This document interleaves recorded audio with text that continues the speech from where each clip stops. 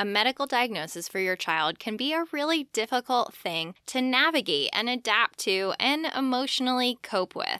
And today I wanted to talk about type 1 diabetes, just diabetes in general, but typically with young kids. When they're diagnosed, it's with type 1, and it's getting increasingly more common. So today I have my good friend who's also a registered dietitian like me and a mom, and she also has been living with diabetes for much of her life. So I thought that her perspective would be really great to have on, not only as a professional who really understands the nutrition and physiological components, but also just what it's like to live with diabetes. It's super interesting to hear from her and her perspective, what she has to say. So let's bring her on.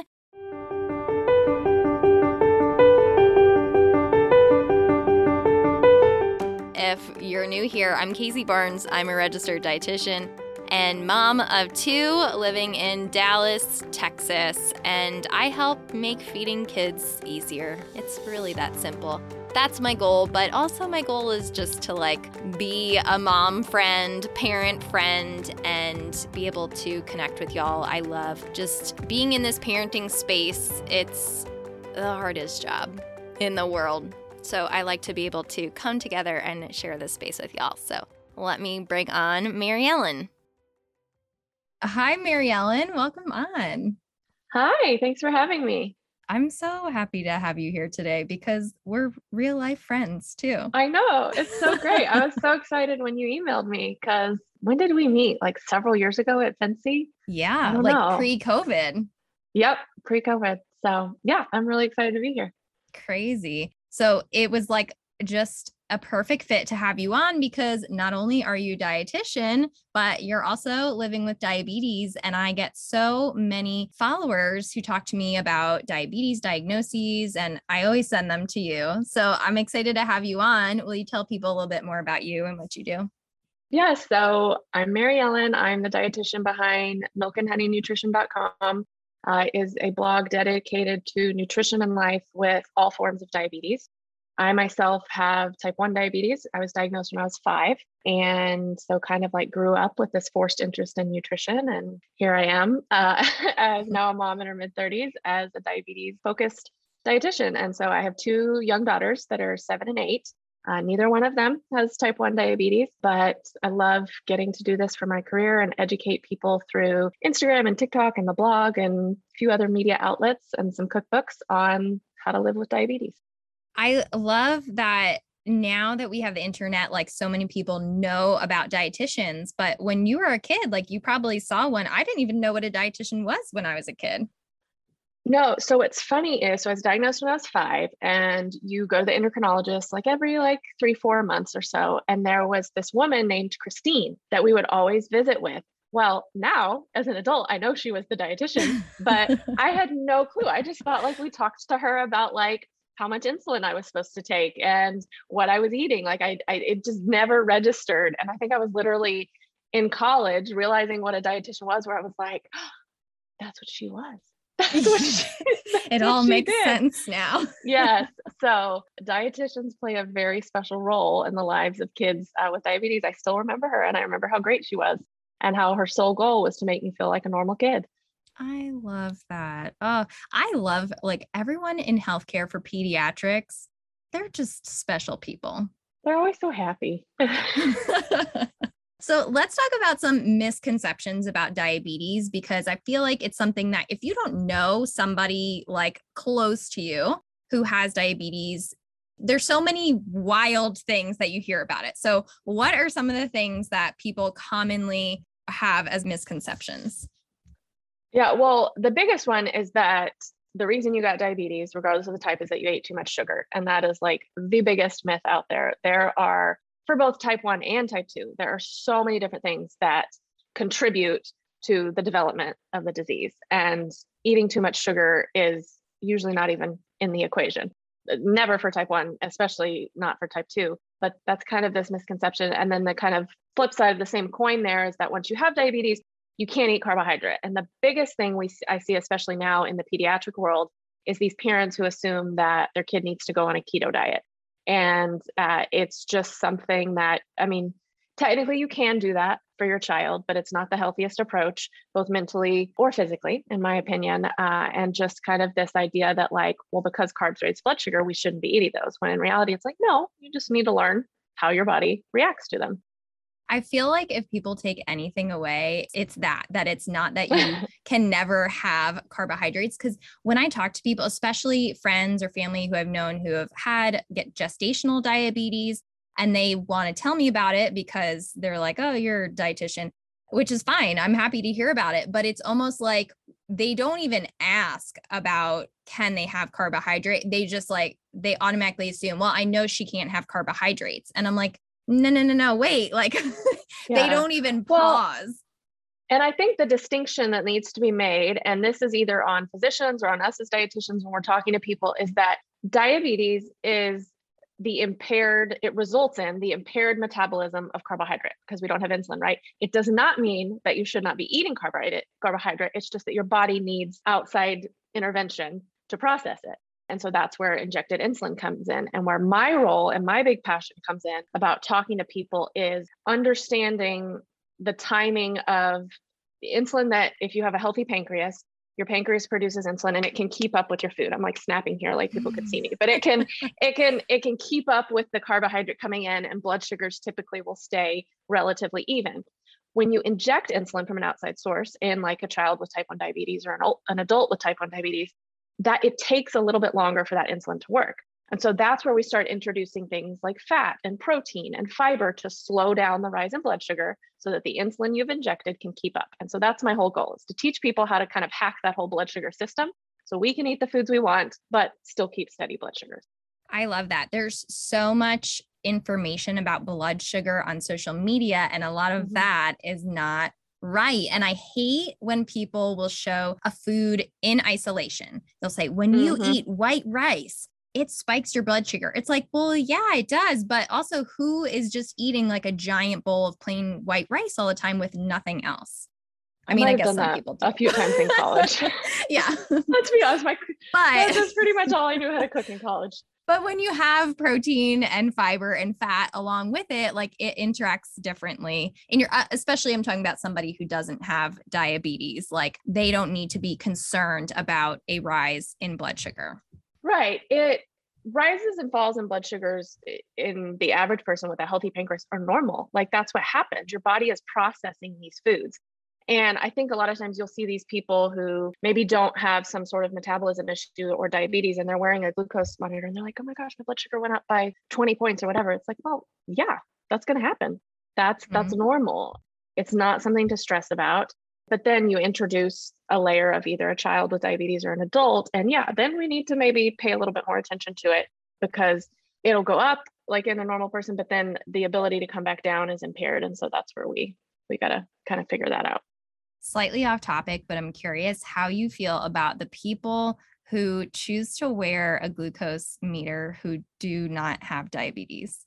So I have to be careful here. And I always say, I'm going to give you the answer, not as a dietitian, but as a person who has type 1 diabetes and wears one to make sure I'm staying healthy. It drives me nuts because it's frustrating to see someone see it as this cool, like biohacking thing. And I'm like over here wishing the heck I didn't have to wear it kind of thing. And so that's not my professional answer as a dietitian. It's just as a person living with the disease, it rubs me the wrong way. And especially knowing this is not even getting into the conversation of access and affordability of like, there's people out there with diabetes who their care is suffering because they can't afford it.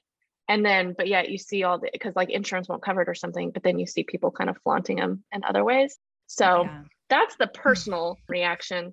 As a professional, I can see where it interests people. And I like that people are paying attention to how food impacts their body. But again, if you don't have any sort of disordered metabolism like diabetes or PCOS, and there's a few other conditions that would warrant it, there's no need to pay that close attention to food. Yeah.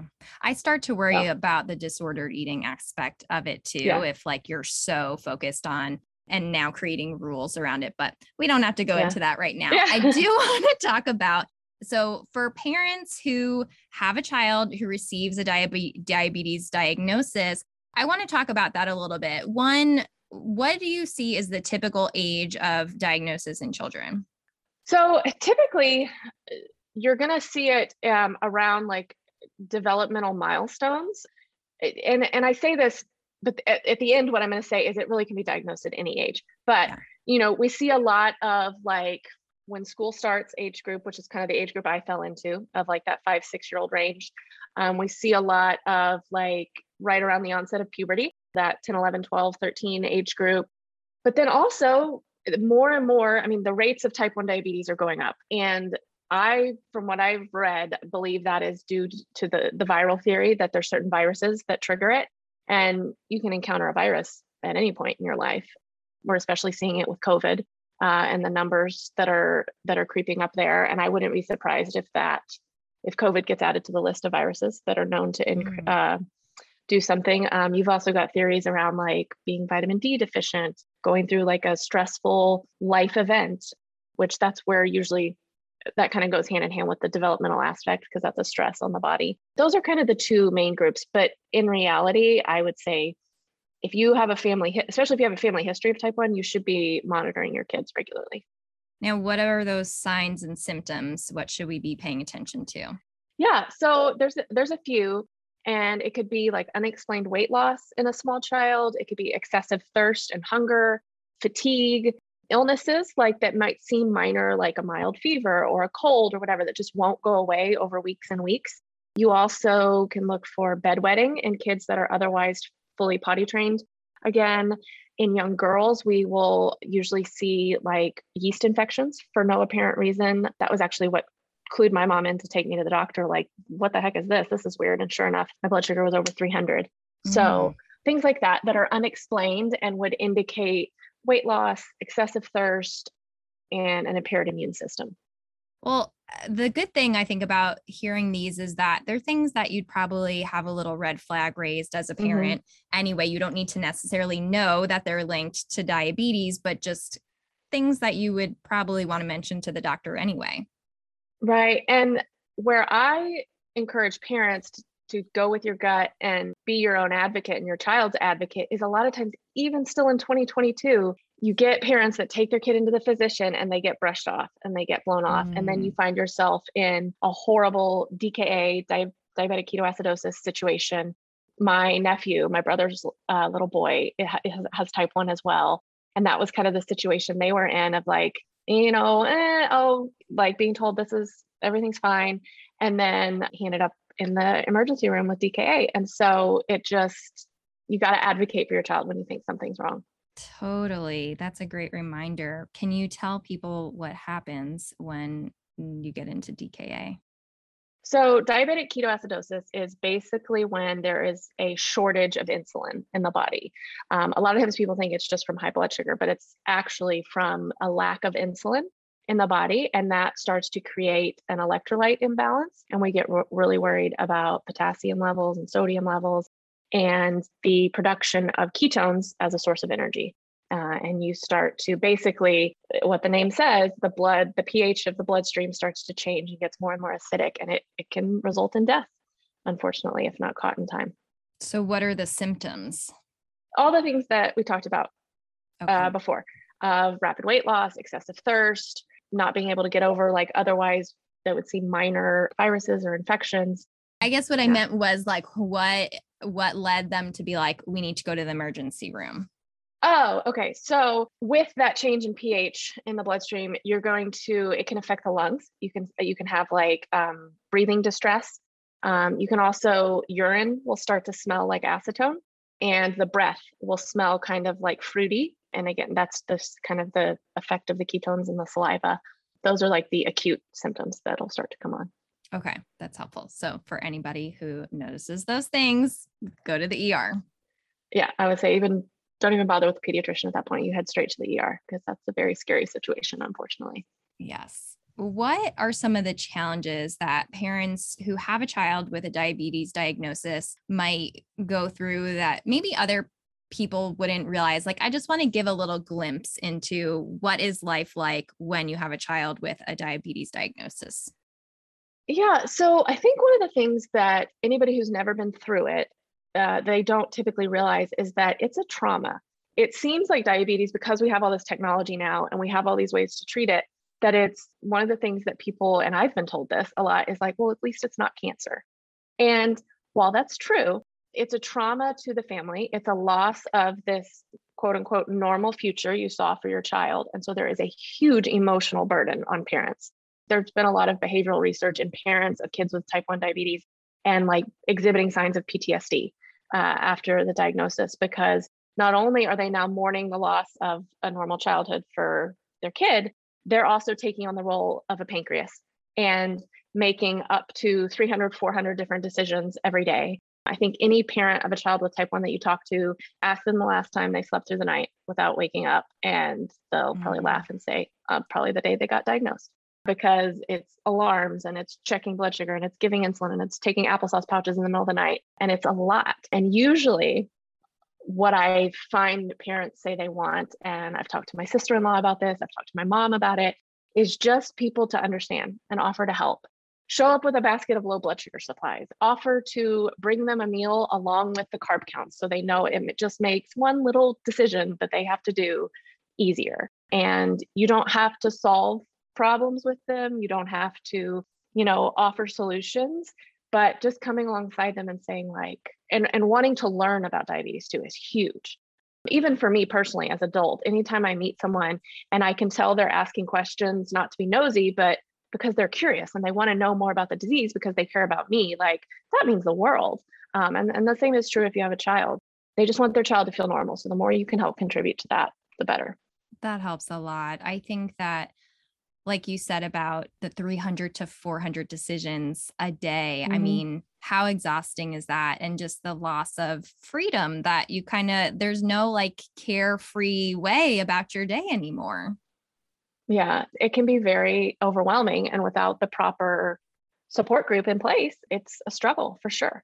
And so anything you can do to help alleviate that is huge. Something that I've kind of wondered as I've thought about living with diabetes, and I'm curious if you would answer this, is just like, what does it feel like to know that you always have to be thinking about it? Like to keep yourself healthy, you can't just like eat without thinking about it. Like, what's that like to have that as an all the time thing? So for me, I was diagnosed at 5. I don't remember life before it. So I can't really answer your question because this is life. It is what it is.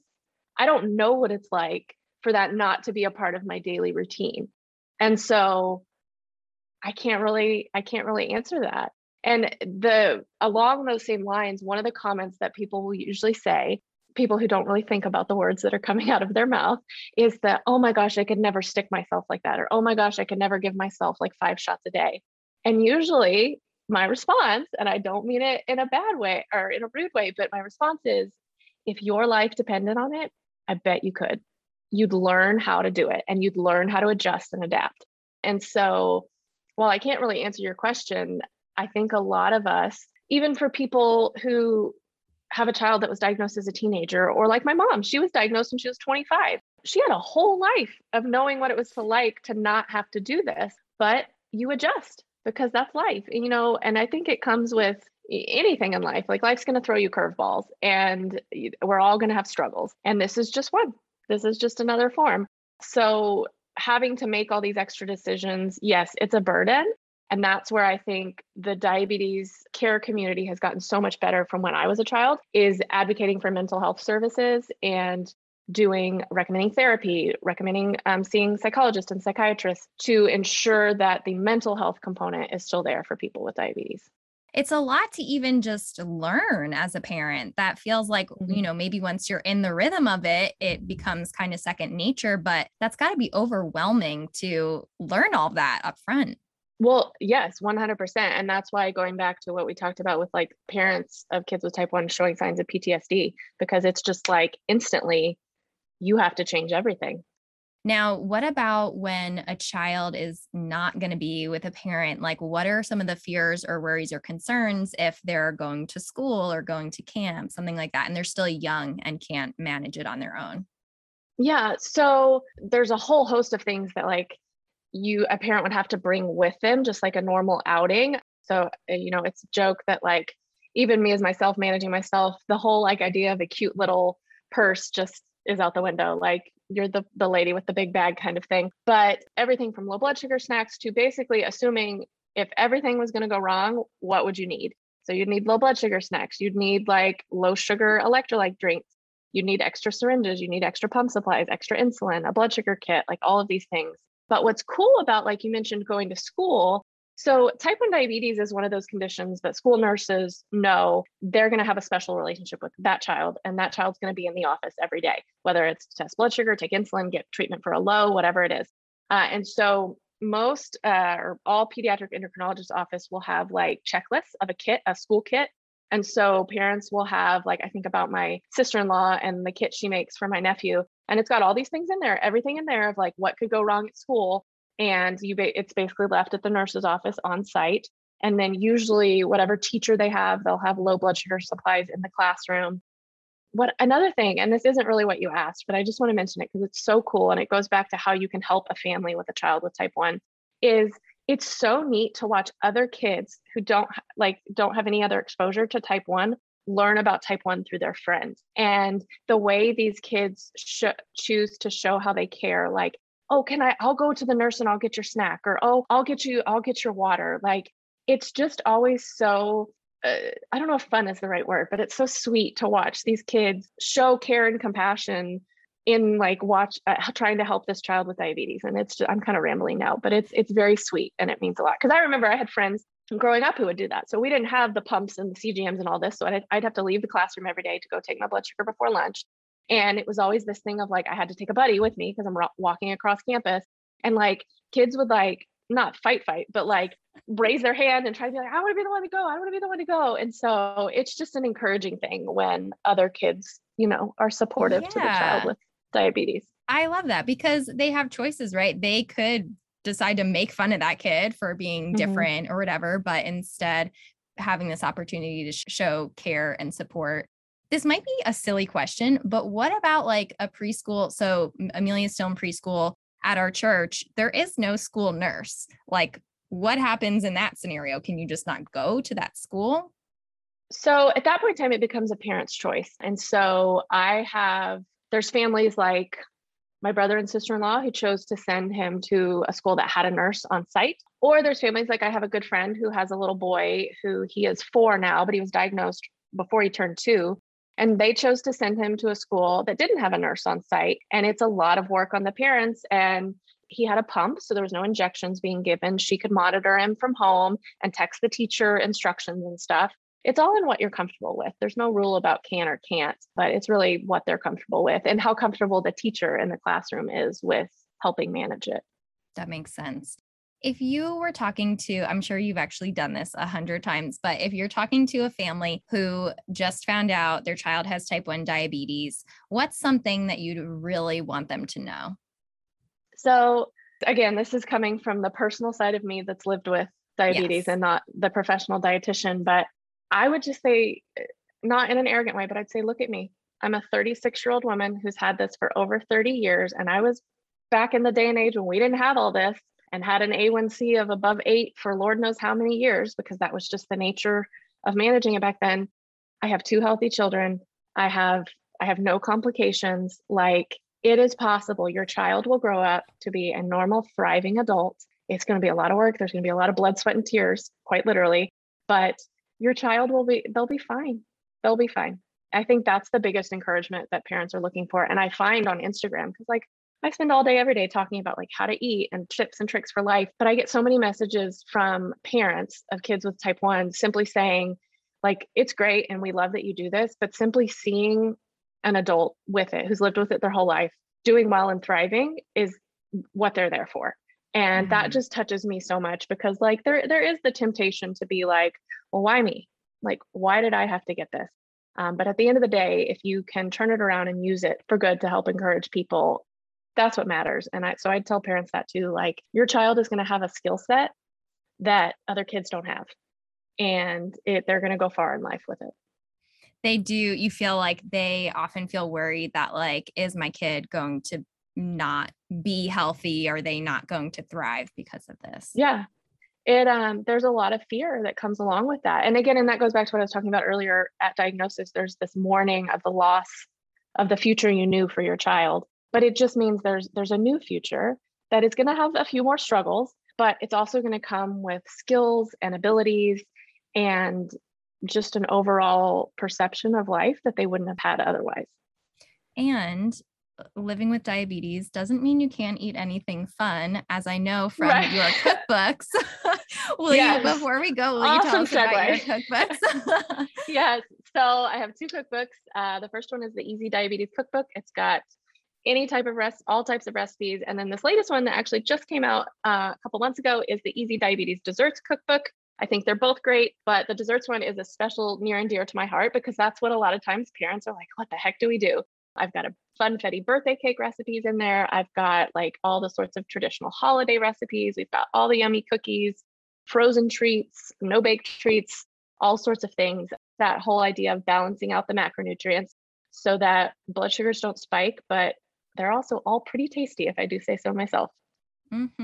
I love that. I just think back to when I was a kid and a boy who I went to school with found out he had type 1 diabetes. And I just remember back then, like, I remember looking at the sugar-free things in the grocery store and it was like so sad. I feel like there's such like a limited option. Yeah.